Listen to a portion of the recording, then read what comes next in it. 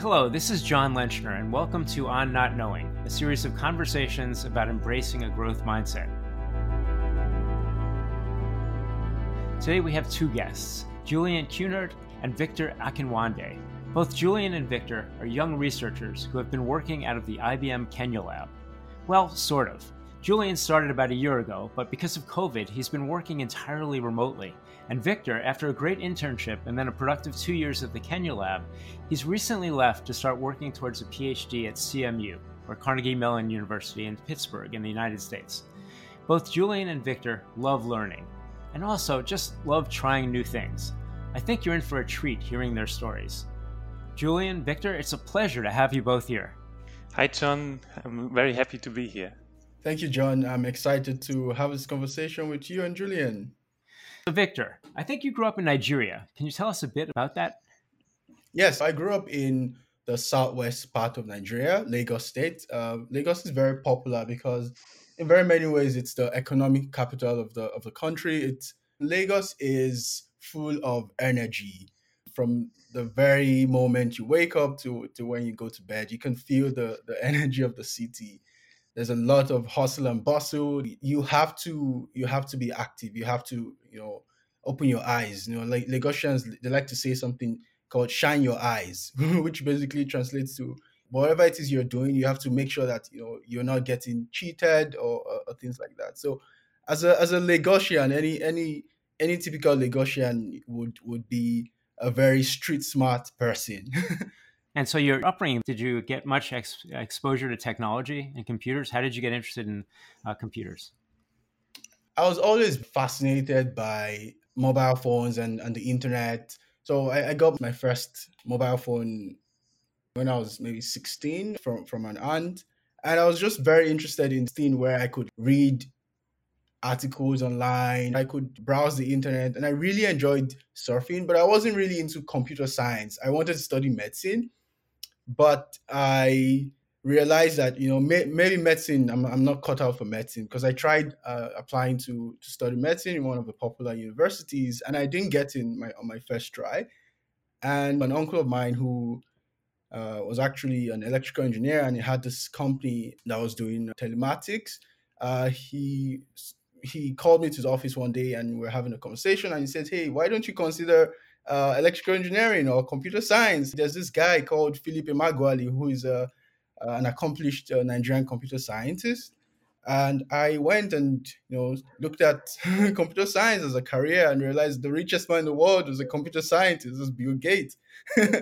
And that was so interesting. And I started reading about programming and reading about BASIC on my phone. Does everyone have a phone in Nigeria? No, absolutely not. I guess, I don't know what the statistics are, but I guess the mobile penetration rate might be 70 to 80%, but the smartphone penetration rate is definitely lower than that. I see. But in Lagos, I mean, is it greater penetration in the big cities, I guess? Exactly, right. So exactly in the big cities, there's definitely greater penetration. For sure. And like in Kenya, is commerce transacted through phones, or is? So one of the things that sort of struck me, the first night I got to Nairobi, I booked an Airbnb, and I went from the airport. I somehow found my way to Karen, and I took a boda. So I took a boda to my place, and I had maybe 1,000 shillings, and I gave this boda 1,000 shillings. Okay. 1 second, Victor. We have to do some translation. First of all, a boda means a small bus that people travel in all over Nairobi, and 1,000 shillings, I believe that's $10 US. Okay, so make sure you translate. Yeah, and so he didn't have change, and he basically said, "Oh, if you have M-Pesa, you can pay me with M-Pesa, right?" So M-Pesa is this thing that works over USSD, right? And I don't think it's that popular outside the continent as much, but effectively allows you to it allows like two-way communication via cellular. So you don't need internet access, and you can build very simple applications on top of this technology, right? And one of the things that leading telecommunications company in Kenya, Safaricom, figured out was that you can build an entire payment system on top of this, technology. And since you don't need access to internet, and there's a higher, mobile phone penetration than smartphone penetration, more people can access this technology. So that's what M-Pesa is. But anyway, what struck me from that engagement was just, to me, how pervasive M-Pesa was. Like a Boda, where I was coming from, the pervasiveness of technology. I saw mobile money and M-Pesa as this really cool technology that in Nigeria, the coolest technologies only get used by people who are the most educated first, right? And it was a surprise to me that the even a Boda would prefer to use M-Pesa, a technology, over cash. And to me, when I first experienced it, it was very, very surprising. Uh, I imagine that you didn't retake your med school exams, but you ended up in no, technology. And I since did. you're at IBM, I guess you're happy with your decision. You seem like such an ebullient, full of energy kind of guy. You definitely love technology. I do. I no. I absolutely. I think I made the right choice. I don't regret not studying medicine. I love technology. I've been here. I've been in the technology space for a while. It never gets boring, right? There's always something interesting. You can wake up and someone has invented a new programming language or a new framework and a new library, and you can try it out the following day. And everything is open source, and there's so much interesting things in technology. Okay, so over to you now, Julian. So tell us a little. I think you grew up in Germany. Is that right? Yes, yes, right. So tell us a little bit about your childhood and how you got interested in computers. Well, I think I grew up in a totally different setting than Victor, actually. I grew up like a town, like 60,000 inhabitants or so, and compared to the things Victor described, it's much more calm, much family life actually. Like then I grew up, I did a lot of sports, and with my father we repaired bicycles and did a lot of craftsmanship. So there was no technology at all. So then, how did you actually pick up an interest in technology? Well, I think this came much later. During growing up and going to school, I started to get interested. Like I really liked school. I liked mathematics and so on.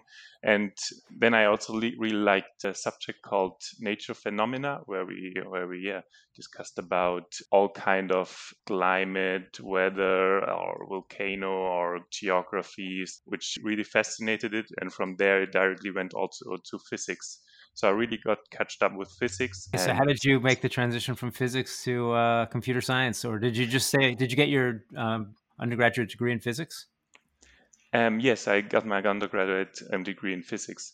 And there in physics, there was still not quite a lot of technology involved. There's kind of theoretical and experimental physics.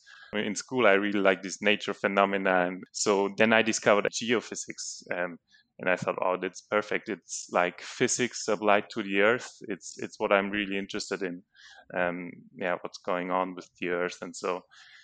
And I enrolled in this program, which is called Applied Geophysics. It had a lot of modeling involved, a lot of computer simulations. So there is where I picked up coding. And you're working in climate, right? The future of climate. I think you're a perfect sort of person for the future of climate because your essential interest is the Earth and its systems. Yes, And that's my connection. That's my kind of strong point there. But neat. I'm not a computer scientist. I mean, I did not even know exactly what IBM is doing. Like, And so, how did that actually happen? How did you encounter IBM? so this was actually towards the end of my PhD. So I continued my PhD in geophysics. And also, I did a lot of computations, like also using high performance computers. And then towards the end, I did a lot of numerical simulations with physical models. And so what I'm really missing and what I really want to learn about is more statistical machine learning approaches, which until that point I did not really have. So at the end of my PhD, I thought first, I want to learn about these methods.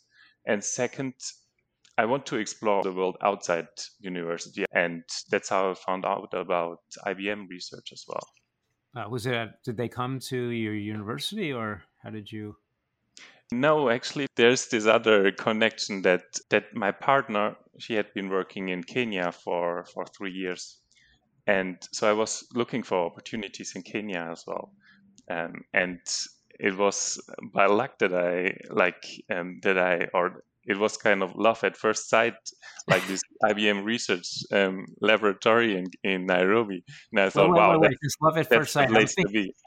Love at first sight. I think that your significant other there is going to take exception. I think she wants herself to be the love at first sight. Okay. No, like professionally, kind of. Okay. You're off the hook. Okay, actually, Victor, over to you now. So tell us a little bit about what your experience at the Kenya Lab has been like. I know you started as an intern. Actually, we overlapped there. You were a great intern. And now your PhD pursuits at CMU. Yeah, absolutely. I think that the internship experience was very defining in very many ways because I'd spent a year in my master's program. So after you did your undergrad in Nigeria, you did your master's also in Nigeria, same place, or what happened? Right. So after I did my undergrad in Nigeria, I did about a year of paramilitary service. I did that in the northern part of Nigeria, and then moved to Kigali, Rwanda, for my master's at the CMU campus there. And I spent a year studying, and then moved to Nairobi, the lab, for an internship. And in many ways, I think that the culture at the lab was very defining, even up until this moment, because I think that just shifting from the mindset of you're learning, you're being taught by high caliber professors, and you're gathering a lot of this information, to a mindset of, okay, we're collaborating. And I think that the internship experience sort of helped me see how the things that I'd learned in school, all the things that I could learn, could actually make an impact, and how I can actually contribute beyond just absorbing knowledge. Basically, the transition from gaining knowledge to applying the knowledge. I think that that internship experience was very solidified that mindset for me. And I think it boiled down to the people that I had in my team and people that I worked with. And as you said, John, I did get to interact with you for a while. And I think even in that short time, right, the experience with working with you was actually very defining. Because I remember one of the days where I think myself and Sekou came to your office, and we were discussing I forget what it was exactly, but I think we were discussing something, and I was trying to explain what backpropagation meant. And in retrospect, it felt dumb for me to be explaining what backpropagation meant to someone who could have invented backpropagation. But the way you gave air to the ideas that we were talking about, and not come off as the chief scientist, right? The way people sort of allowed me as a student to explore my ideas, to be a collaborator, and not as another intern. I think that was very defining. And of course, I wanted to come back after the internship. I did come back and spent 2.5 years as a full time research engineer. And the 2.5 years, I did a lot of work in trustworthy AI. So we're very interested in figuring out when deep learning models are processing adversarial inputs, which is a big problem with these deep learning systems, as people have found that they're very prone to adversarial attacks. We're very interested in figuring out when a predictive model has some sort of bias towards subgroups, or it could be biased, or we could also figure out how these subgroups, we can come up with post hoc explanations based on subgroups. So what's an example? If to make this very concrete, what was an example application of this bias in AI? One example is in global health. If you take, say, an outcome like neonatal mortality, for instance, one of the hypotheses that we had was that we know across, say, sub-Saharan Africa, we know neonatal mortality is a problem, but is it a problem that affects everyone equally? Anecdotally, you might think poor people are probably more likely to lose their children, but what can the data actually tell us? And I think one of the things that we're very interested in being able to demonstrate is that we can use, say, a predictive model as a proxy for the real world and then leverage tools to sort of query that predictive model and allow it to tell us what's going on, right? What subgroups adversely affected by a certain outcome, right? So what subgroups have a higher chance of neonatal mortality, for instance. Okay, but now you're also looking at the bias in your models. So did you discover that you created some models and there actually was bias? And how did you actually come to the conclusion that they had bias? Right. So the bias question comes as a result of sort of the technique. The notion of bias is sort of tied to the notion of fairness. If you have an outcome where you want equality in odds or something, you have an outcome. Say it could be, let's say, uh, the popular case is predictive justice, where people try to figure out if someone is going to reoffend, and then use that to determine what sentence to get, or what the length of their term is going to be. The goal is you want some sort of equality across the groups. The techniques that we were using to characterize subgroups that might be adversely affected by some intervention, or to characterize subgroups that more or less likely to, say, lose their child, for instance, those same techniques can be applied to uh, models as well, to figure out if there are subgroups that they're significantly affected by the justice system, right, from what we've seen in the data. So basically, you're applying the same techniques that you applied to see if there's bias treatment to subgroups, to see if there's bias in the models themselves. Right. Okay. So exactly. So we can apply it to the model, or we can apply it to the data. Okay, very, very interesting. So now over to you, Julian. Tell us a little about your journey. It's only been a year, quite a bit less than Victor, and you haven't even set foot, as far as I understand, in the Kenya lab because of COVID. Yes, I've been once to the office to pick up my laptop, but there was nobody, so I couldn't chat with anybody. It was just during the pandemic. And it has been super. It has been a great experience, I must say. Onboarded with a team which is specialized in uncertainty quantification. And the interesting thing I think is that they're covering different topics as well. So they're attached to, like myself, I'm attached to climate research, but then I have team members who are working with health.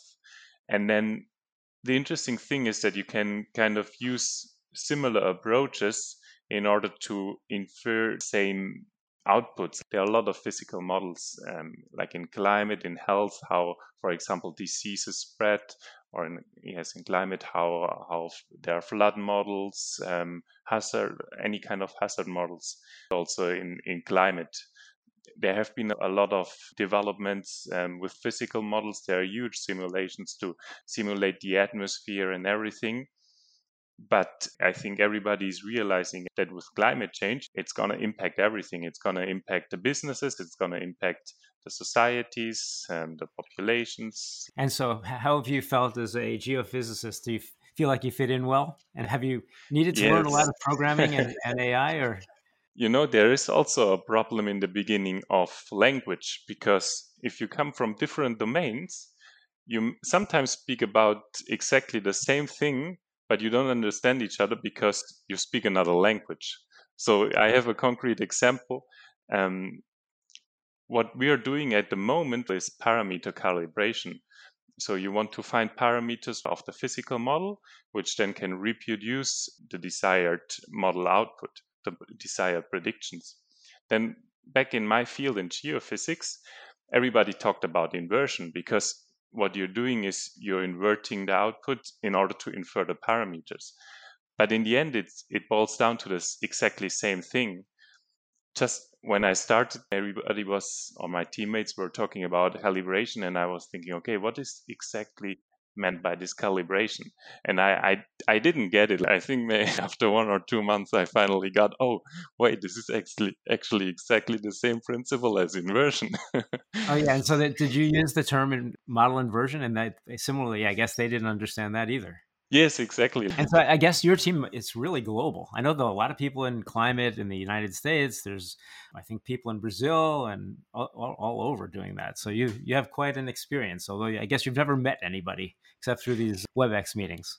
Yes, but in fact, for me, it's natural because I remote anyways. So for me, it doesn't matter if I'm talking with my colleagues in Nairobi or if I'm talking to my colleagues in UK or Brazil or Tokyo. Well, neat. So you've each had kind of an interesting journey so far. So one way we've gotten to know each other quite well is through this growth mindset reading group that we have every once in a while. I don't know if it's so much of a reading group or really a growth mindset group help group or something like that. Because one of the things we did that has made an impact for me is that we each picked one thing that we had wanted to do that we hadn't to that point done or done very much of. And I know you each picked an interesting activity. So why don't you tell us a little bit about that activity? Okay, so starting with Victor. So I picked up Olympic weightlifting. I think one of the things I was very interested in doing was to become stronger. When I was younger, I used to really like playing soccer, and but I really like to play soccer, and I think part of playing soccer is, in my mind, I think there are two sort of main things you need. You need the physique, you need, obviously the strength and the stamina and all of that, but also you need the mind, like the intelligence to know, oh, who should I pass to, when should I make a run, how to dribble, and all of those things. And I feel like been I might have been the kind of player that had the intelligence, but just simply didn't have the physique for it, right? And I think this applies to sports that are very physical, right? You don't have to be the strongest person, but you do have to be strong, right? Where I was sort of getting at with this is I I thought, oh, you know what, this would be a good hobby because it's completely out of any other thing that I've done, but also it's going to help me get stronger.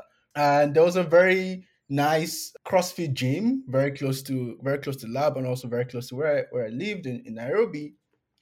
And there was a great coach. She had been, doing Olympic weightlifting and coaching Olympic weightlifters for several years. And she was very encouraging. She was like, hey, you know what?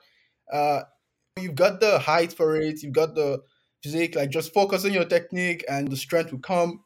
And that sort of helped me not worry about what I was doing, whether I was lifting, 200 pounds or whatever it is, but just helped me just enjoy the sport as it was. Okay, so one thing I remember, you're a kind of skinny guy. Okay, so in all this weightlifting, have you become really beefy? I wish I wish I have, but I have not. No, I've not. I'm sure it's had some effect. Okay. So now over to you, Julian. I know you did something totally different. Tell us about that. Yes, I picked up learning Swahili in order to prepare for Kenya. Okay, so tell us, all right, give us a couple of words or your favorite phrase in Swahili. Oh, in the meantime, I got a baby, so everything is kind of lost. But Wait. the good thing is I still remember a little bit of the sound. And I think that's the most important thing to prepare, then, because I think I cannot learn the language if I'm not in Kenya, if I'm not exposed to it. But at least having some kind of background, some basics, then it helps you pick up faster. But I can say, Jina langu ni Julian. Oh, my name is Julian? My name is Julian, yeah. Okay. And how about one of my favorite words? I didn't learn very much Swahili myself, but the word for welcome, which is karibuni or karibu. Karibu, yes. Yeah, that's a nice word. And then I think there's a word, I'm not sure if it's Swahili or perhaps it's Ubuntu. I think it's Ubuntu. I mean, that's the word, actually. It comes from the Bantu language. It means I am because of you. Is that right? Have you heard the word Ubuntu? Yeah, it's a very nice word. The word Ubuntu is actually quite popular. I think it's the basis for the operating system, right? Just as you said, right? I am because we are. And I think it's just like, the togetherness of that is, present in many African cultures. Okay, very good. So now our last question. Every one of these podcasts, we ask a growth mindset themed question, and today's question is: have you had any failure or disappointment in your life that you managed to ultimately turn into a learning experience or something else positive? So I guess first, Julian. The funny thing is, when I thought about it, I came up with language actually. That in high school I was miserable at English, and then so this connects really nicely with this growth mindset Swahili task. Like I was kind of embarrassed, at school, and then when I had the chance at university to do exchange year to study abroad, I consciously picked a country where I knew the English was good, and this was Sweden. And so I went to Sweden, and I had my exposure kind of, and I improved my English. But I think I'm not afraid anymore of languages or kind of getting exposed to it. Yeah, you've pushed yourself in all these different languages. Now, beyond English, I guess you must have learned some Swedish in Sweden, and that's really something. I actually am not great at languages myself, so it's a good lesson for me that in the things that you're weakest at, if you don't let that become an obstacle, it's obviously the areas where you have the most to learn.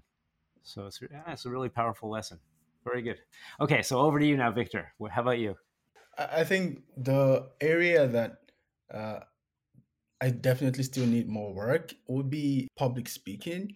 And there's a I do remember very vividly in high school there was a debate, and the whole school was supposed to attend that debate. And for some reason I got chosen to be on one side of the debate, and I had to debate this weird topic that I can't remember in front of the whole school. But needless to say, I flopped completely at that debate because I was so nervous, and I completely forgot all the arguments that I was supposed to make, and my team didn't win. But one of the things I took away from that lesson was that I needed to work on my ability to stand in front of people and speak. And I made that a mission all through undergrad.